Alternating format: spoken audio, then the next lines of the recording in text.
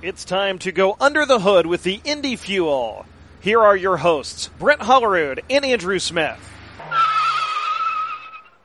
And welcome to episode 8 of Under the Hood with the Indy Fuel. I am the broadcast voice of the Fuel, Andrew Smith. With me is my co-host, Brent Hollerud, the Fuel's Director of Marketing. We're joined today as well by the Indy Fuel's athletic trainer, George Bullock, and we will have a chance to chat with George here in just a little bit. But first of all, Brent, the Fuel right there in playoff position, right in the mix in the Central Division, as they're in the midst of a long stretch of games where they play 8 of 9 on the road, popping back here at the Indiana Farmers Coliseum for a big night on Friday night, February 8th against the Kalamazoo Wings, and then it's back to a 5-game road trip. So really a critical part of the schedule, and the Fuel have largely held serve in this little stretch of road games and are putting themselves in a position where they can hit the ground running as we hit the home stretch of the season. And I think we talked about how important this stretch of games was the last time we chatted, and it's just kind of a strange part of the season where you have a December and a January game schedule where we felt like we never left our own building. I think we had 15, 16 home games over the 2-month span there. And now with this game Friday, it's the only home game the Fuel will play in a span of 23 days.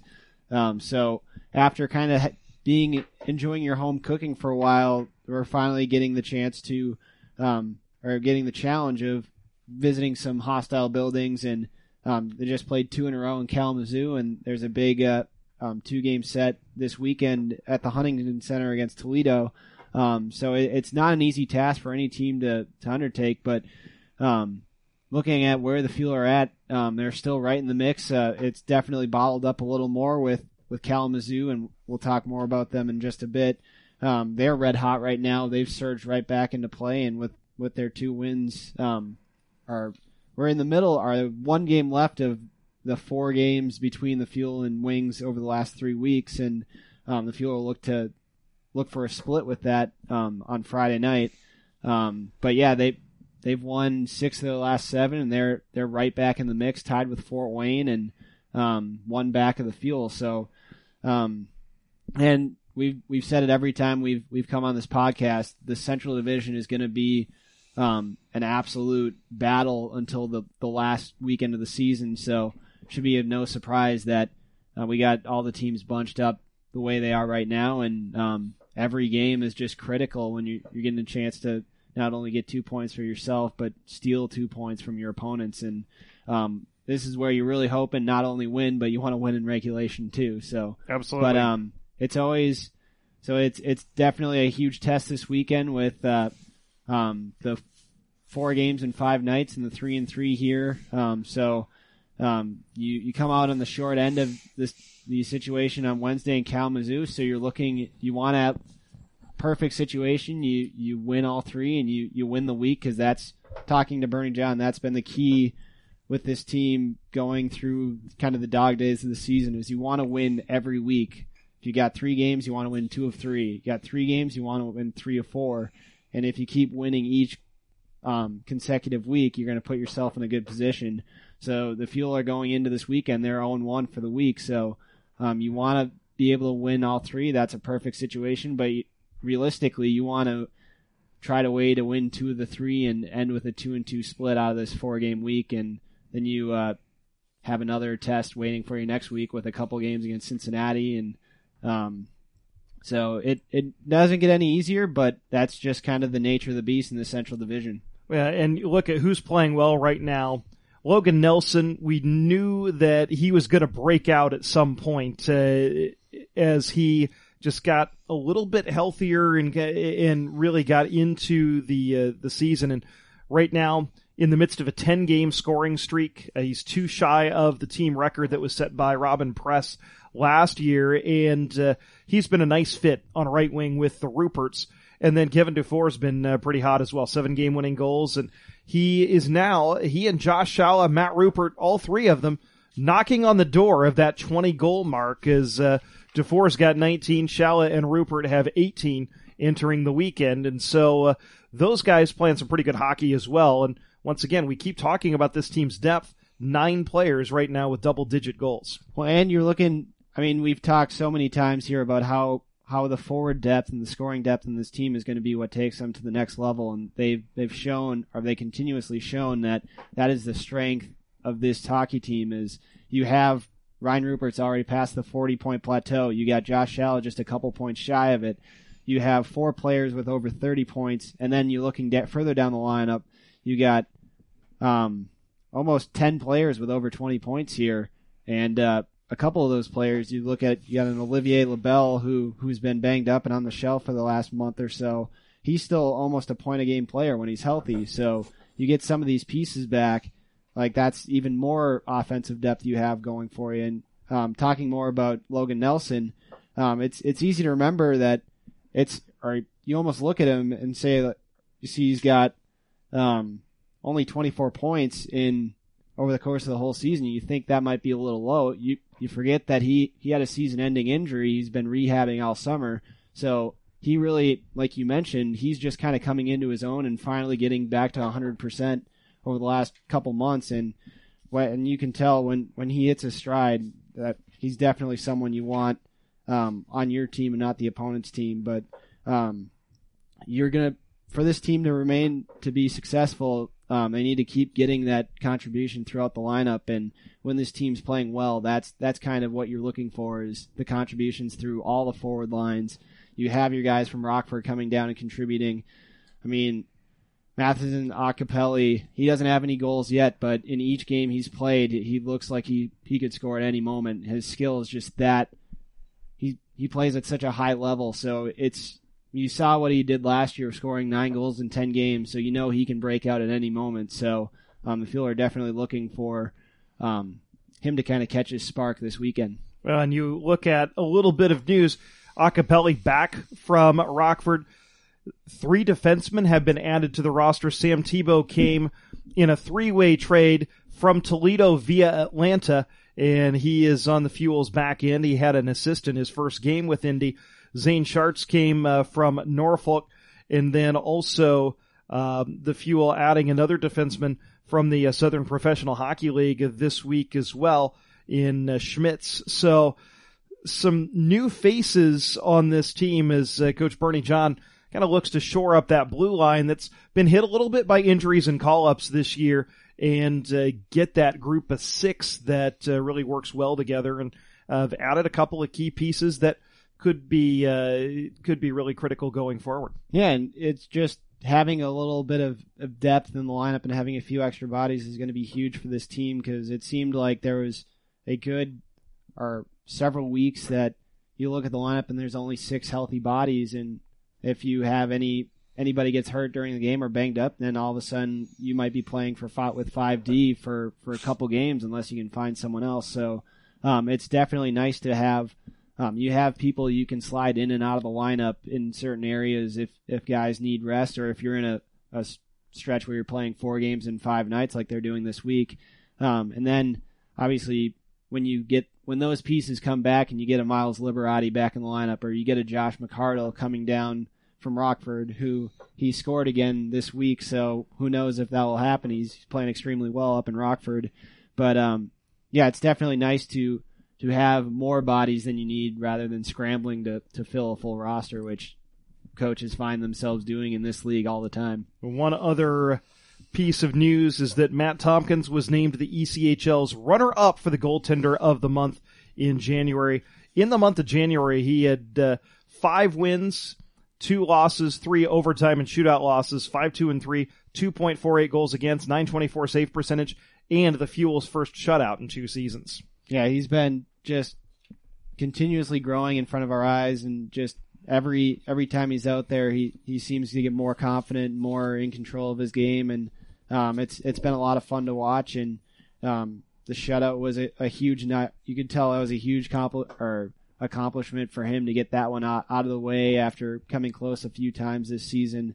And it's definitely nice with Gordon Dayfell in the lineup you're going to probably see them start to kind of share the load a little bit when you're getting into more of the when you have these weeks like this when you're playing so much hockey in a short period of time. But Tompkins is a guy who anytime you put him in there, you're giving your team a chance to win, and that's really all you can ask from your goaltender.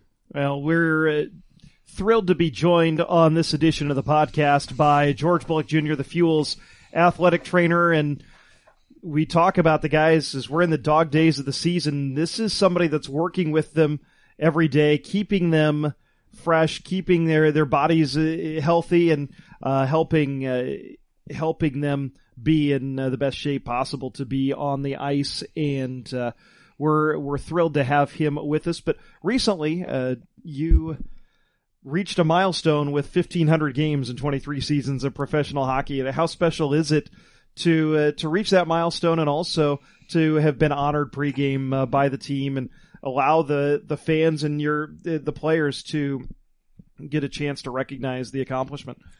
First, I want to thank you both guys for having me. It was huge. 1,500 games is that's 23 years of work. That's my entire resume, if you will, in the minor professional hockey, and it was special to get 1,000. But like 1,500 is there, and like that, I'm looking for the next one, which is going to be 2,000 or 2,500. You know what I mean? But it's just, and to have my family here, it was good. It was really good to have them, because when I had my 1,000, I can't remember when it was, but I was in Shreveport in the Central League, and we actually were in Memphis on the road, and we lost that game too.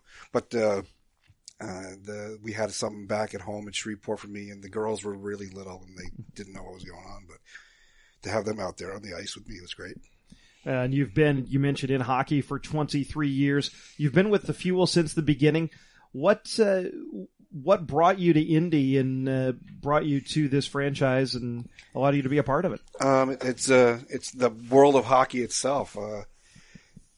I had started my career in Louisville, Kentucky, in the ECHL, in the Coast. With the River Frogs. Correct. Back when it was actually still the Coast. Yes, we either called it the Coast or, it wasn't the East. It's not the East Coast Hockey League anymore, just FYI. Yeah. And then after that, I went to Wichita for 5 in the Central League. And then to Greensboro for a year in 01-02, back in the ECHL, or East Coast Hockey League. And then 9 years in Shreveport in the Central League. And then 2 years in Bakersfield in the ECHL, which was the true ECHL because it was the merger of the West Coast Hockey League.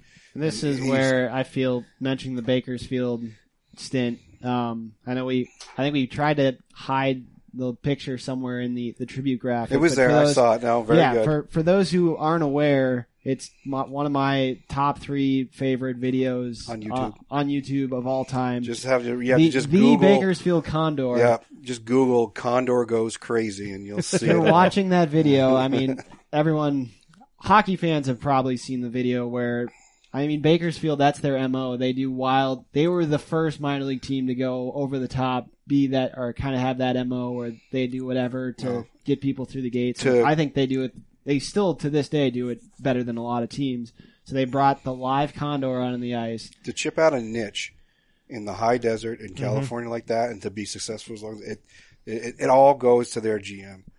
He is unbelievable. And the ownership groups they've had with them, just to be able to let them do that little bit of extra crazy. And it was great to be part of. They built a name for it. Yes, and they still to this day are, I think they're the trend, the standard setters for the wild and crazy minor leagues. Mm-hmm. But the Condor, they bring a live giant, it must have been bigger in real life than it looked on video. The rest is history. The Condor runs away from his owner. The owner falls, breaks 3 ribs or something. Falls on the bird. The bird makes a beeline for the Condor's bench, jumps onto the bench, and when you're watching this video, the announcers are almost beside themselves laughing, and you're just staring this beast in the face. Don't even flinch when it jumps on it, I should say. So it's incredible. If you've seen the video, watch it again, see George. If you haven't seen the video, you need to fix that right now. The funniest part of it all was you could see this kind of coming together. They had come out and done a practice run after morning skate, so the ice was rough, and the ice was not rough for that. And he lost his footing and fell on the bird, and the bird got spooked.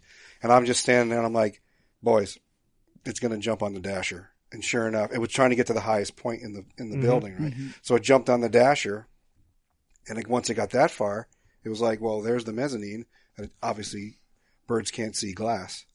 So it took off and hit the back of the glass and then dropped right on my coach, Matt Odette's back. Dug in, he freaked out, and it ran down down the tunnel into the locker room. It was just unbelievable. Like, it's just one more slap shot-esque thing that happened in my career. You know what I mean? But the best part, I guess you could say, was a day later, we're in a BJ's in Stockton, and it's on Sports Center, and it's like the waitress is like, to all of us at the table, because it was myself, coaching staff, and then equipment manager and the radio guy. And it's like, is that you? I was like, yeah, that's us. We're trying to forget about that. Becoming local celebrities in somewhat in Northern California, in California, yeah. So that's the thing when you've been around the sport, and now you're seeing people who are involved in coaching in the front office, who are people who've played while you've been working. Obviously, Bernie John, the Fuels coach, was playing for the Indianapolis Ice and elsewhere in the Central League when you were working in the CHL. How interesting has that been to see people move from someone you've seen as a player, maybe even gotten to know as a player, to now seeing them in different realms in the hockey world? It's almost like it's a natural progression for some guys. And back to your point, Bernie was on the All-Star game, played in the All-Star game that I won, what my coach won the chance to in Albuquerque, and he was the captain of that team in Albuquerque and that's how far back Bernie and I go, even though we just knew each other across the boards, as it were, throughout the Ice days. Other good examples are like Dylan Clark.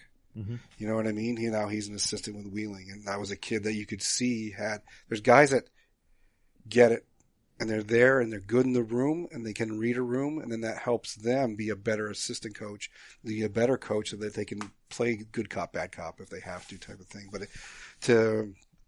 and the only thing I haven't done yet is I have not had the son of a player. Close. If we were in the Rochester system a couple of years ago, I would have had Tyler Plant, which was Cam Plant's son. He has two sons, and the one goalie. There's one that's a goalie, and there's one that's not, that plays overseas. And then, actually, I think Jones, that plays for Cincinnati, if he's the son of Brad Jones.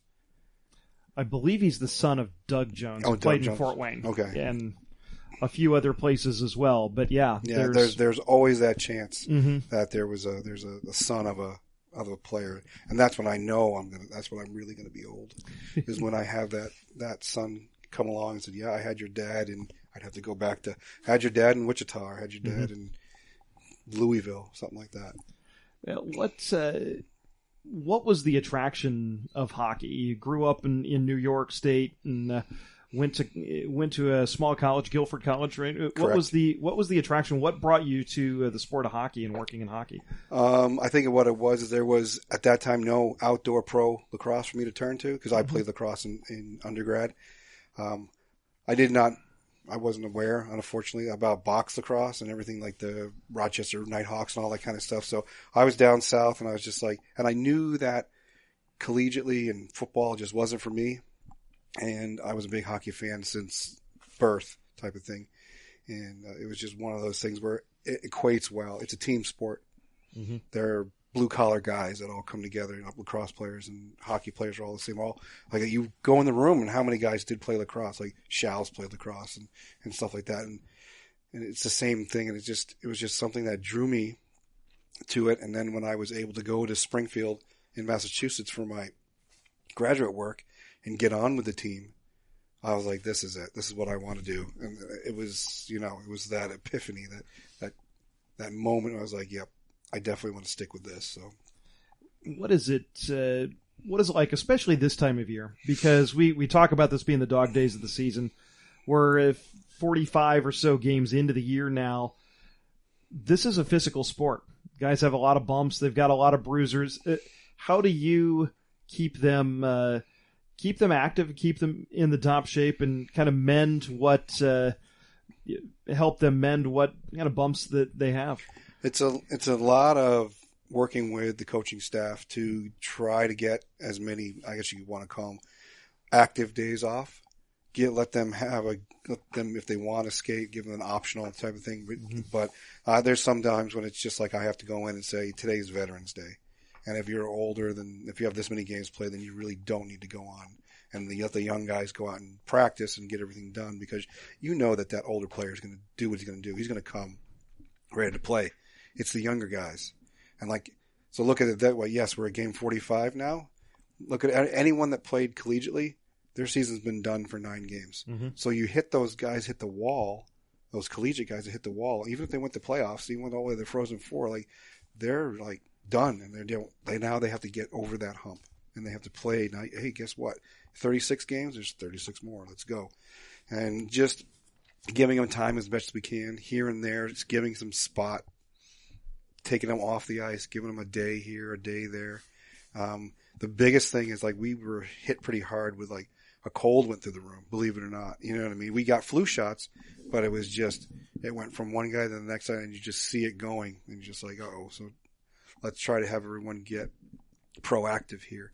Mm-hmm. Eat right, get your rest, if we have to take some extra rest, let's get some rest, get the vitamin C in you and stuff like that. So it's not like a sit back and wind it up and let it go. It's you're always tending to it. So you mentioned the importance of managing rest, and over the course of a 25-week season, that's so important. But when does that process really start? We're lucky enough the ECHL gets the schedule so much earlier than, say, the AHL or even the NHL.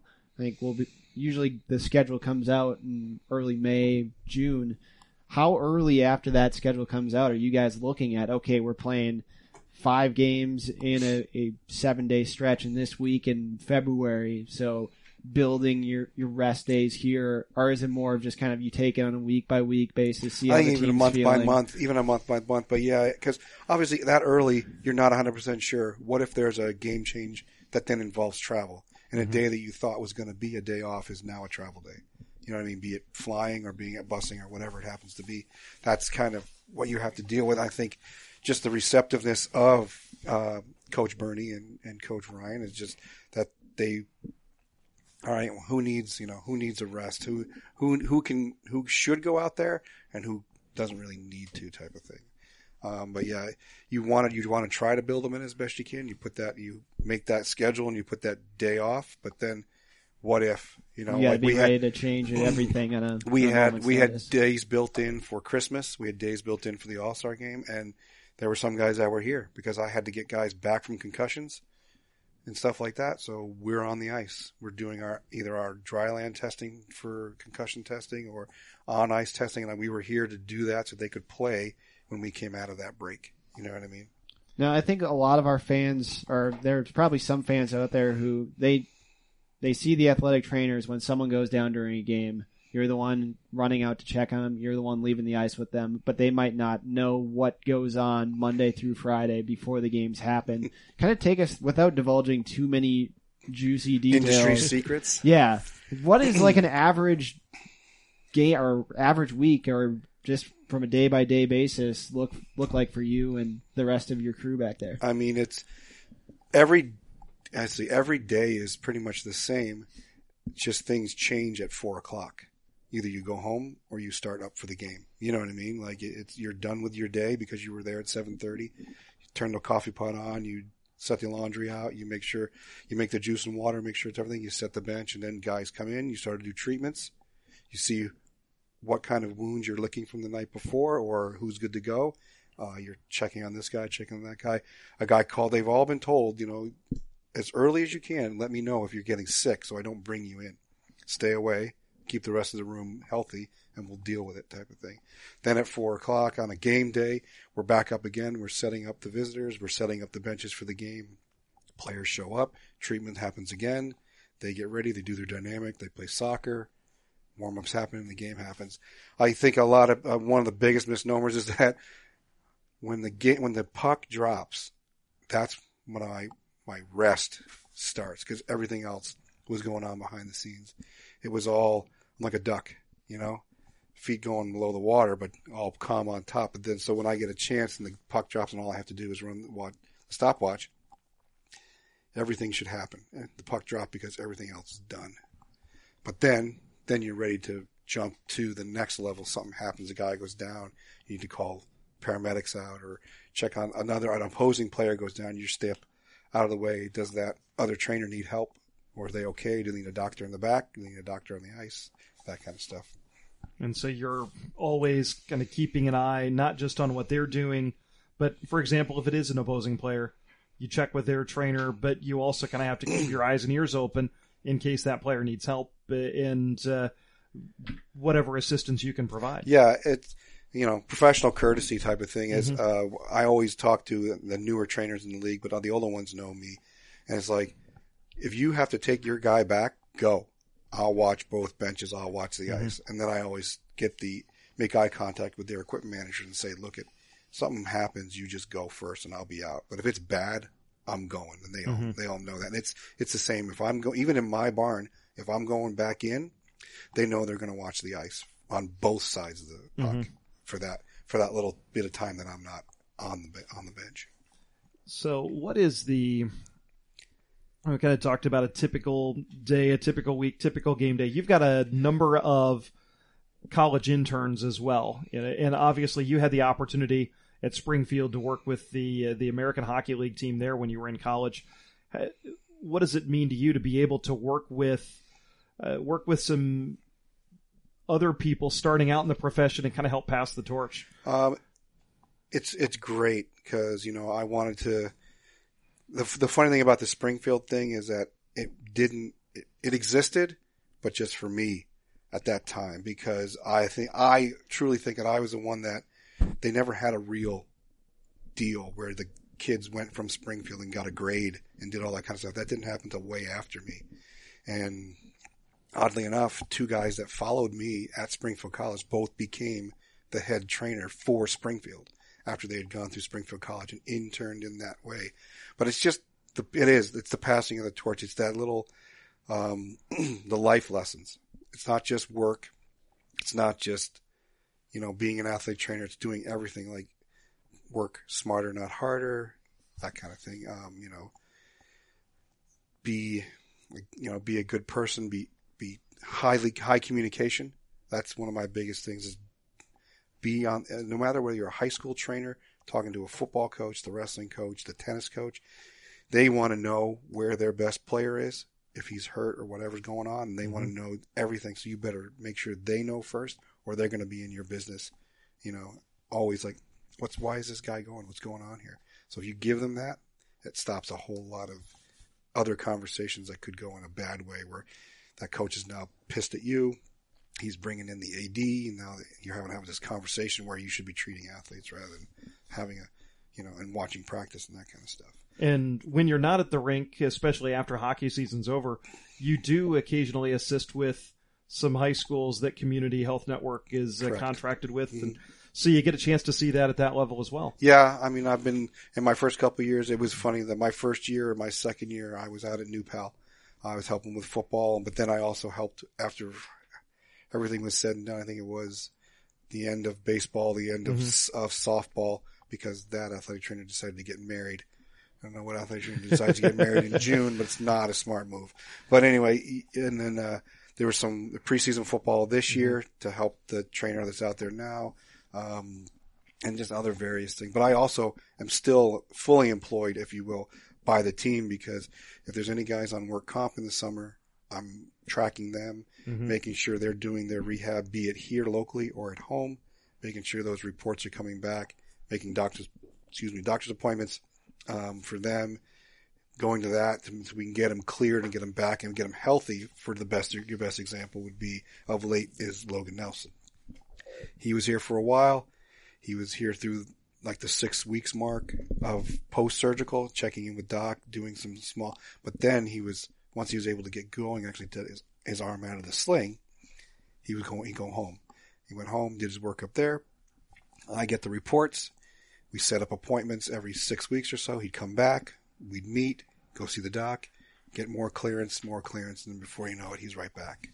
So, yeah, sports are a relationship business, and we see people performing on the ice, though, and that's what the 5,000-6,000 fans in the stands, wherever you are, that's what they see, and they may see a hockey player, whereas behind the scenes, you really get to know these guys, coaches, players, other personnel, both on your team's bench and on the opposing team's bench on occasion. You really get to know them as people. How special is it to, over time, be able to build relationships and get to know some of these guys outside of the rink? It's. I mean, for 23 years of it, it's great. Some of my better friends have been because of the business, and be it a player, an old equipment manager, an old trainer from another team somewhere, an old assistant coach, or even a coach. Interesting, we were in Utah, and we were walking out of the Oval because we just went up there to see what was up. And as we walked by, I recognized this coach, and I was like, that's Coach McClellan from Wichita days. And it wasn't until like he passed and I turned around and he had his name bag on his bag. I was like, it is Coach McClellan. I was like, hey, Coach McClellan. It's like, hey, this is George. I worked against you when I was in Shreveport, and this is Coach John. And he goes, yeah, I was in Wichita and all that kind of stuff. It's just that kind of thing, and then he was on to have practice and we were off. Like I still will get texts from players from my Shreveport days, from my Greensboro days, you know what I mean? And even some of my Wichita days, like especially when the 1500 came along, I got a couple of, either be it on Facebook or be it in text that they were, you know, reaching out to me and that kind of stuff. It's really nice. And the other part of it is the staff you have and then their kids, you know, like, a really good is Cam Plant. He was my player and his kids were, 5 and 6 and 8 back when we were in Wichita, and now they're men grown up playing in the NHL or had played in the NHL. Now they're still playing hockey.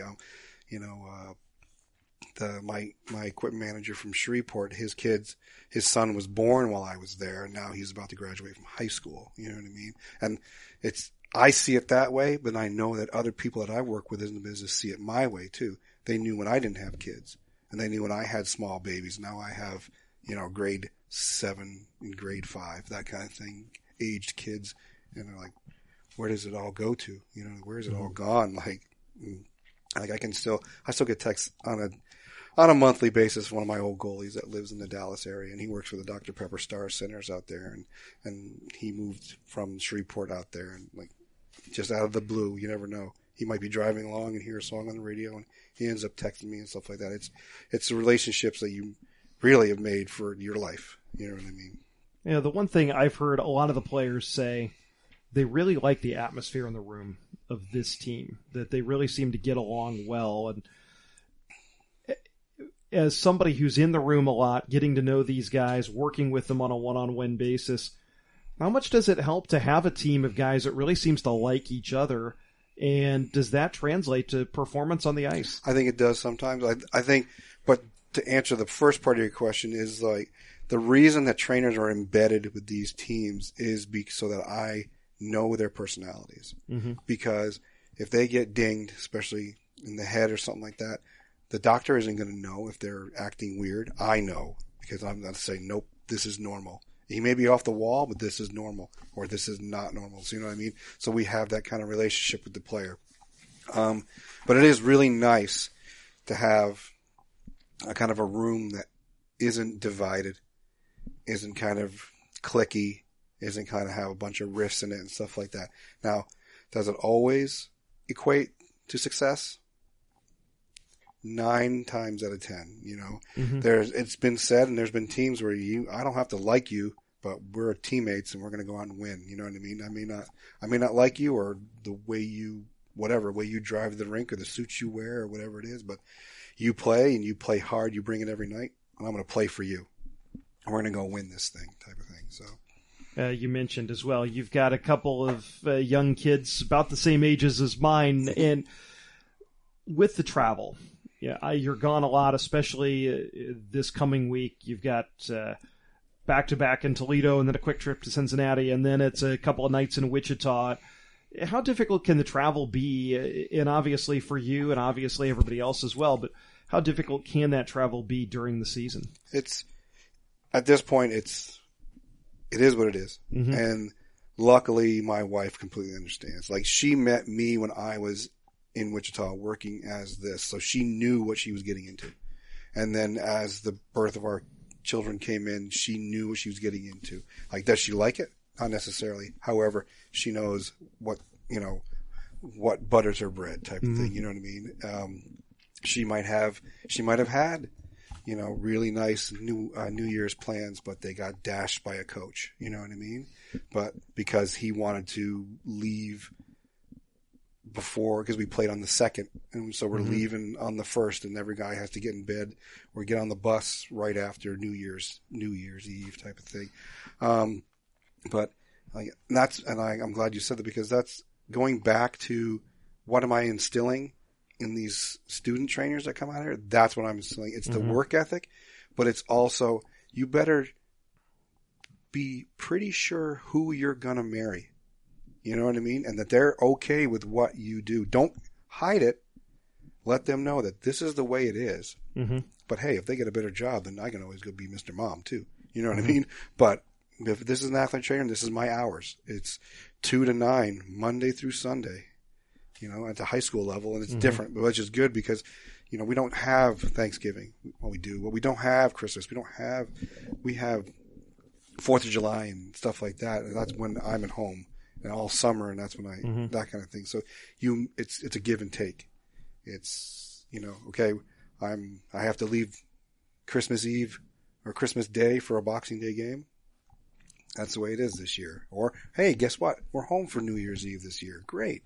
Let's do something. Mm-hmm. It's always how the schedule plays out. But having someone on your significant other that understands what you do and they buy into it. You take the opportunities where they come. Yes, exactly. That's been, and I think any of us who work in sports, we're used to that. And we take the opportunities to enjoy those things when they come. And sometimes Thanksgiving has to happen on a Wednesday. Or sometimes it happens on a Sunday when you come back. It's just the reality of the business, because we are all in the entertainment business. Yeah, and I want to say that before, too. I said that many, many years ago. We are in the sports entertainment. Like, the epitome of sports entertainment is the WWE, but we are all in sports entertainment because people are coming to see something, to see a product, to see a good product. Well, it better be good, and everyone in the back, everyone behind the scenes, everyone wearing black, everyone behind the curtain had better do their job so that so when that puck drops at 7:05 or 7:35, it's the best they're going to see. How has athletic training and sports medicine changed in the 23 years you've been involved in hockey? I think one of the biggest things was starting out is like, we used to not be able to diagnose, and I don't think we really still can, but we can give a differential diagnosis. We can come to a point where we can, let the doc look at it, but it's also, I think it's this or this, and which direction do you want to go? A lot of my preparation was emergency type medicine stuff, on ice response, where now with the curriculum, it's a wide swath. There is rehab, there is nutrition, there is pharmacology, there is sports psychology, a lot more.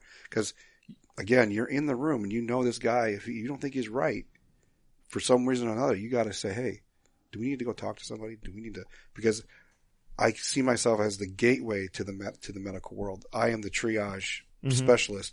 What do you need? It's a wrist. That's easy. It's a knee. We're going here. It's your head. Okay, we're going neuropsych. It's inside your head.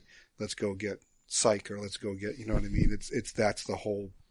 We need to give them the complete package of health care so that these players can perform at their best. Seems like in the last few years there's been a greater emphasis on nutrition, and players are really focusing on that and kind of keeping their bodies in good shape year round. And we've heard the stories of 30, 40 years ago that training camp was for to get in shape. And now training camps to get ready for the season because you've been getting in shape all summer.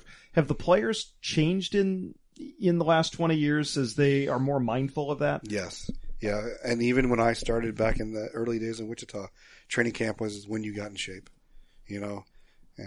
And with the summer, you're not going to get rich playing in the coast. You know what I mean? So they have other jobs, and they might not be able to skate every day. They might not be able to work out every day, but they are seeing that they need to do this now to be competitive, to have that edge, to come to camp ready. And it's not the time to get ready. You should come ready, step on the ice, and go, and then earn your spot.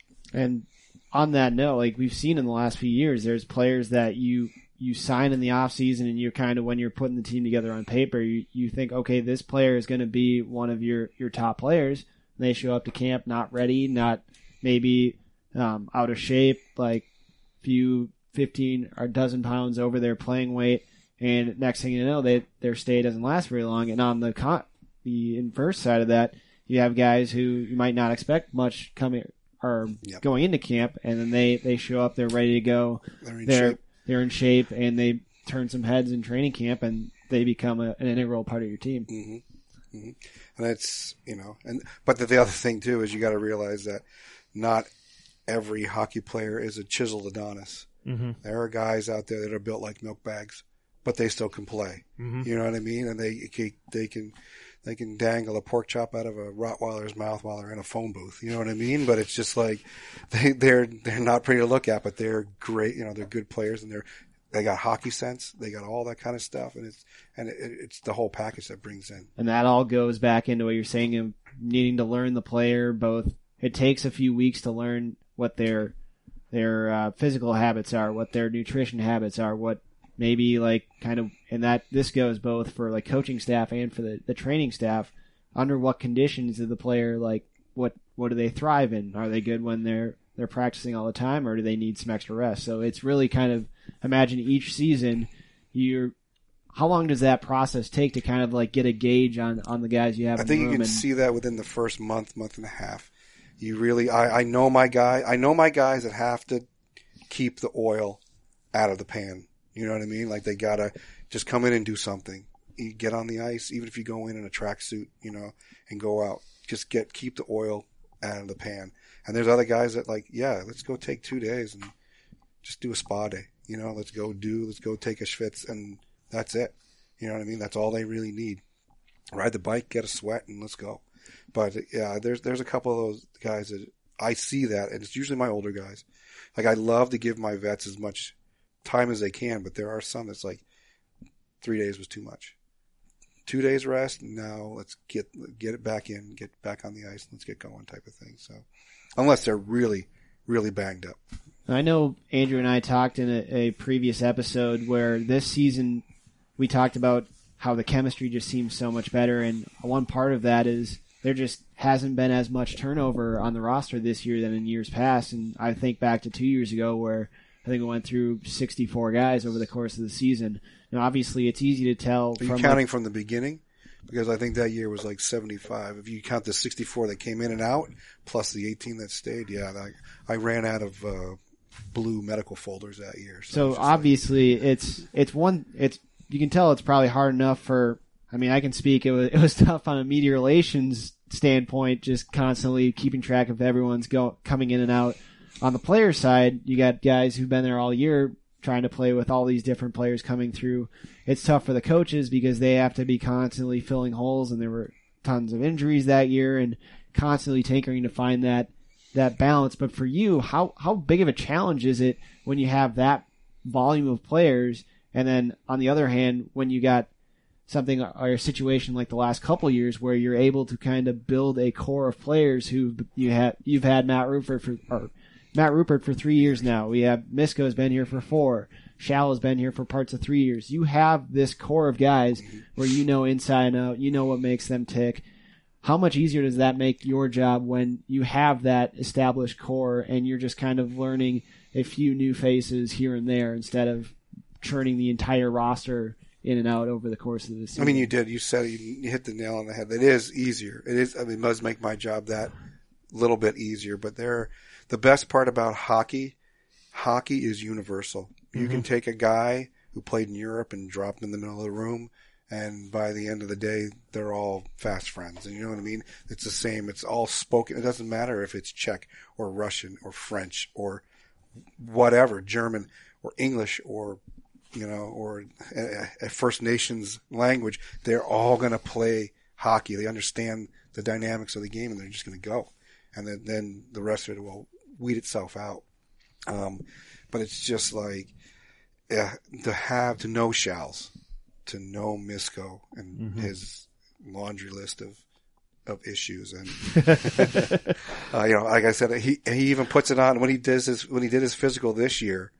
It was just like, here, what's your injury history? And he just wrote, George knows.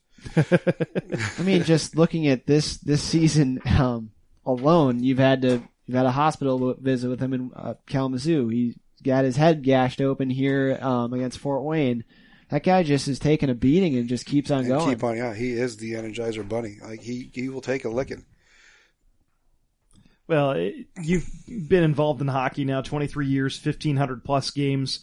Besides getting attacked by a bird in Bakersfield, what are some of your favorite stories, favorite memories from your time being involved in the sport so far? Dangerous question to ask. Yes. Where are we? Are we on the PG-13? I'd say, yeah. I would say that's probably where to keep it. Is that how high we can go? All right.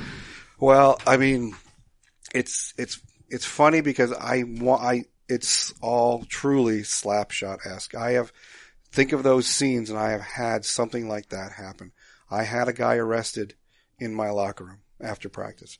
I had a guy arrested in my locker room after a game in Johnstown. That's about as close to Slapshot as you can get. Well, it was because when it all went down, it truly was like that. So they knocked on the door. The police knocked on the door, and I opened the door. And I was just like, I opened it, and there was 2 cops, and I shut the door, and I turned around. I said, "Hey, Stalsey, there's 3 of them out here for you." And he was just like, "Let them in." So it was, and they came in, and they were just like, "All right, this is the way it's going to go." And we're like, "Well, what happened?" So we found out what happened. It's just like, hey, it's not going to be pretty because we got to wake the judge up. And we're like, okay, get the bail money ready and take him in the way it went. But it was just like, it's a lot of those kind of stories. I mean, then there's also the ones that just make you shake your head. Like there was a guy many, many years ago. We were playing a Boxing Day game in Huntsville when I was in Wichita in the Central League, and that we left at midnight. That guy had played and practiced with us up until that point. He had just found out his wife was pregnant, and he got released. He did not come on the trip with us. And I was just like, wow, like life hits you right in the face type of thing. You know what I mean? But like ones that if I started telling the stories, other people would know, and they know who I'm talking about. So it's like, even if I omit the names to protect the guilty, it's not going to matter. You know what I mean? There was, the one time our coach brought his dog. They got the kid's a puppy, and brought it on the bus on a trip, and the dog's name was Whizzer. You can only imagine why everyone on the low bunks got peed on, type of thing. You know what I mean? And it was, like the bus that we traveled in Greensboro was such a small little 5-speed Prevost that it was so small we couldn't put gear underneath it. So the court manager and I drove a truck separately, and we drove from Greensboro to Reading. And did we go all the way to Florida that year? I think we did. We went all the way to Estero that year, and everywhere in between. South Carolina, the Roanoke, we just drove it. We went down. Charlotte was still in the coast back then, so we went to Charlotte. That was nice trips, but it was just like, you name it. We went to Atlantic City, was in the league at that time. We went to Trenton. We went to Reading. All those kind of all in the box truck. Just me and him. We'd switch off. We'd stop and eat at a Waffle House and switch off again. It was just one of those good times. And he's another one of those guys I could text right now. We could pick it right up where our lives ended last time we talked and just go right from there. It's one of those good things. But yeah, there was, I don't even I think the Greensboro year was a lot of fun, and just like a lot of slap shot, slapstick type stuff. Like a lot of Three Stooges kind of things going on.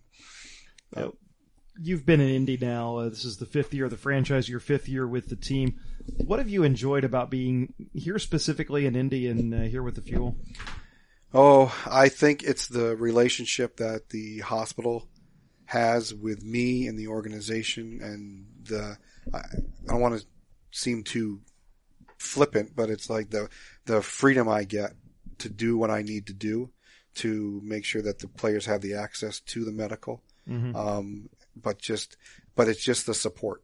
Honestly, it's the support from our team medical director, Dr. Klutz, our lead orthopedist, Dr. Greg Estes, and all the other docs that help out, from Dr. Evans and Dr. Apiafi, who are up in Kokomo, to all the other ones that help down here, and all the new ones, like there's Dr. Stevenson and Dr. DeFalco, new to the system, but they jumped right on board and took games.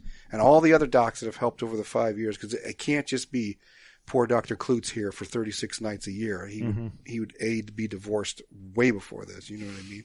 So it's just like, it's those other docs that are coming and they're willing to help and just put the best foot forward to help these guys stay healthy and have the organization succeed. The thing I really like to see, it's cool being a part of, is we talked about it like several times today, but just the family nature of this team. Oh, absolutely. Where you look at the coaching staff, like Bernie is more of a reserve guy. He'll say his piece before practice or before a game. They'll have their video sessions, then they kind of retreat to their coach's room. Over the time, kind of the corridor outside your office and your office itself is almost like, when they're not getting treatment, it's like a social area. So you're seeing the guys both when they need to get things checked out, but guys are just hanging out there. So yeah, it much just fosters to Bernie's that chagrin. So it will be. You can say, put this down. It was Robin Press that made the sign that it was a $50 fine to hang out in the training room last year. So Robin Press is the guy. Yes. That was actually my next question, is in your time here, who has been the most high maintenance, like you see him when you don't need to see him? That would be the answer, is Robin Press, or No. But just the guy. But no, Presser was straight up social. Yeah. Like he just wanted to come in, what it has been, like for the better part of 3 seasons, has been Shal's. He'll come in and he'll stretch, and but it'll just be, him. That's what he's coming in to do, his stretches, or to be stretched out by one of my students, and we just kind of, have a good time. But we're prepping. We know what we're doing. You know what I mean? He knows what he's doing, and if he needs a little bit to push him over the edge, then that's what we need to do, so he can get out there and get to that 40-point, 30-goal plateau, because he's that kind of player that needs to be there. I don't know. I have to think of your high maintenance ones. There's been a few over the years. You can say the 2 e-bugs we have in the front office too. Those are. So you want just from this year or my entire career? Because there was a guy I had in Greensboro, and I pretty much held him together with baling wire and duct tape, and then he came with me, or ended up going with me, to Shreveport my first few years. Because I'm sure in every team there's guys where you can't get them out of the training room, and it's like, you don't need to see me right now. And there's guys where you're almost begging to, like, no, seriously, like, you need help. Don't just like. But that was the thing in my first year. In the first year here, why I took the TV out of the training room, because it was not going to be a lounge. It was going to be a place where guys came in, and a place where guys can come in. And if I have to shoo everyone else out so that this guy can talk with the doctor behind a closed door, then that's what needs to happen. And the guys understand that.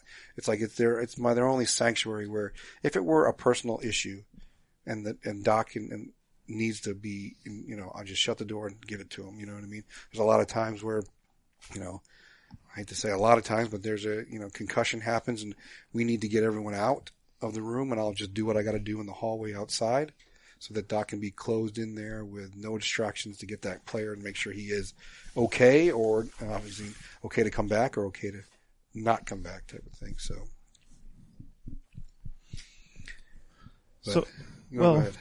okay. But I was going to say thanks for joining us. It's been really a fun conversation, and it could have been funner now.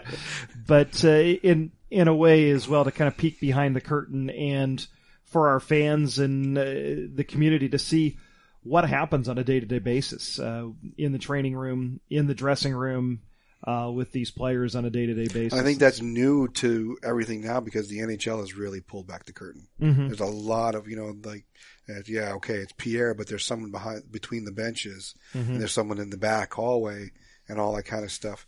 I just don't think I could really get too on board. Like there's the NFL thing. Like I saw in a couple playoff games, like that cameraman followed that guy all the way back. He was just going back to get x-rays or something, went all the way back down the tunnel. And if I was that trainer, I would have turned around and said, beat it.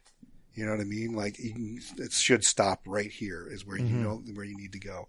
Because, I mean, there are HIPAA laws. They're like, you can only Mm-hmm. get so far. Like if you're trying to speculate at what happened, then just look at the injury, look at what happened on the field, on the ice, whatever, and speculate. You know, yeah, everyone wants to be that guy in the know. You know what I mean? And sometimes that's not good because everyone guessing what happened to this guy and what it is, that draws attention to guys. Like players aren't dumb. Mm-hmm. Players will read a press release, or players will look at a tweet or a Facebook post or something like that. Oh, so and so's out with this. Oh well, or successful hand surgery done. Well, guess what? He's going to get a slash the next time I see him. You know what I mean? And we're just trying to protect our players. Yeah, and that's why in hockey it's upper body and lower body, right? Mm-hmm. Because you're trying to protect guys because it's a physical sport and it's a sport where guys are carrying sticks. So It's easy to target certain areas. So Especially behind the play. Mm-hmm. You know, with us still with the 3-man system and not having that back ref, there's always that opportunity for something to happen because he's following the puck. He's got to be with the play, and linesmen aren't always on top of. They can call something if it's not a major. You know what I mean? So, well, I want to thank you for joining us. It's been a fun conversation. Thank you guys for having me. And it's been a good opportunity to take another peek under the hood with the Indy Fuel. Got a home game coming up on Friday, February 8th against the Kalamazoo Wings. It's Hockey for Indy Night. You can get your tickets at IndyFuelHockey.com and also here at the Indiana Farmers Coliseum box office. It's also a Do 317 night on Friday. Then it's to the road for 5 straight games. Back later on in the month, you got a Tuesday home game against against Wichita. It's Education Day, so a morning game. And then on Saturday, the 23rd, want to let everybody know that Saturday game against Wichita, 6:05 start time. We've had a change to the start time, so make sure you're here a little earlier than normal on a Saturday night for that one. So a lot of hockey coming up, Brent, as we've got a number of road games, but then that'll set the stage for a home stretch where the Fuel are going to be home for most of March and April. And it's nice if we mentioned it a couple weeks ago. This is a stretch where you just want to take care of your business on the road, and if you put yourself in a good spot in the standings, you're playing a lot of home games here in March and April. And as we saw last year, that's when you want to be playing your best. And if you can go on a run late in the season, you're going to put yourself in a really good position to not just make the playoffs like the Fuel did last year, but put yourself in contention for one of those top 2 seeds in the division. And as we've seen time and time again this season, that any team can beat any team in the Central Division. So even Cincinnati and Toledo, they've got a nice lead in the standings, but it's not like a team can't catch them if they go on a run here down the second half. So every game is huge, and it starts this weekend with 3-3 starting Friday at home. Well, we're looking forward to seeing you here at the rink on Friday night. And keep following us on IndyFuelHockey.com and, of course, on social media at IndyFuel as well, as Brent does a great job of keeping you up to date there. And, of course, broadcast of all home games as well on IndyFuelHockey.com/radio. Want to thank George Bullock Jr., our athletic trainer, for joining us for the last hour. And for Brent Hollerud, I am Andrew Smith. Thanks for listening. We'll see you at the rink. Thanks for going under the hood with the Indy Fuel. For more, keep visiting IndyFuelHockey.com.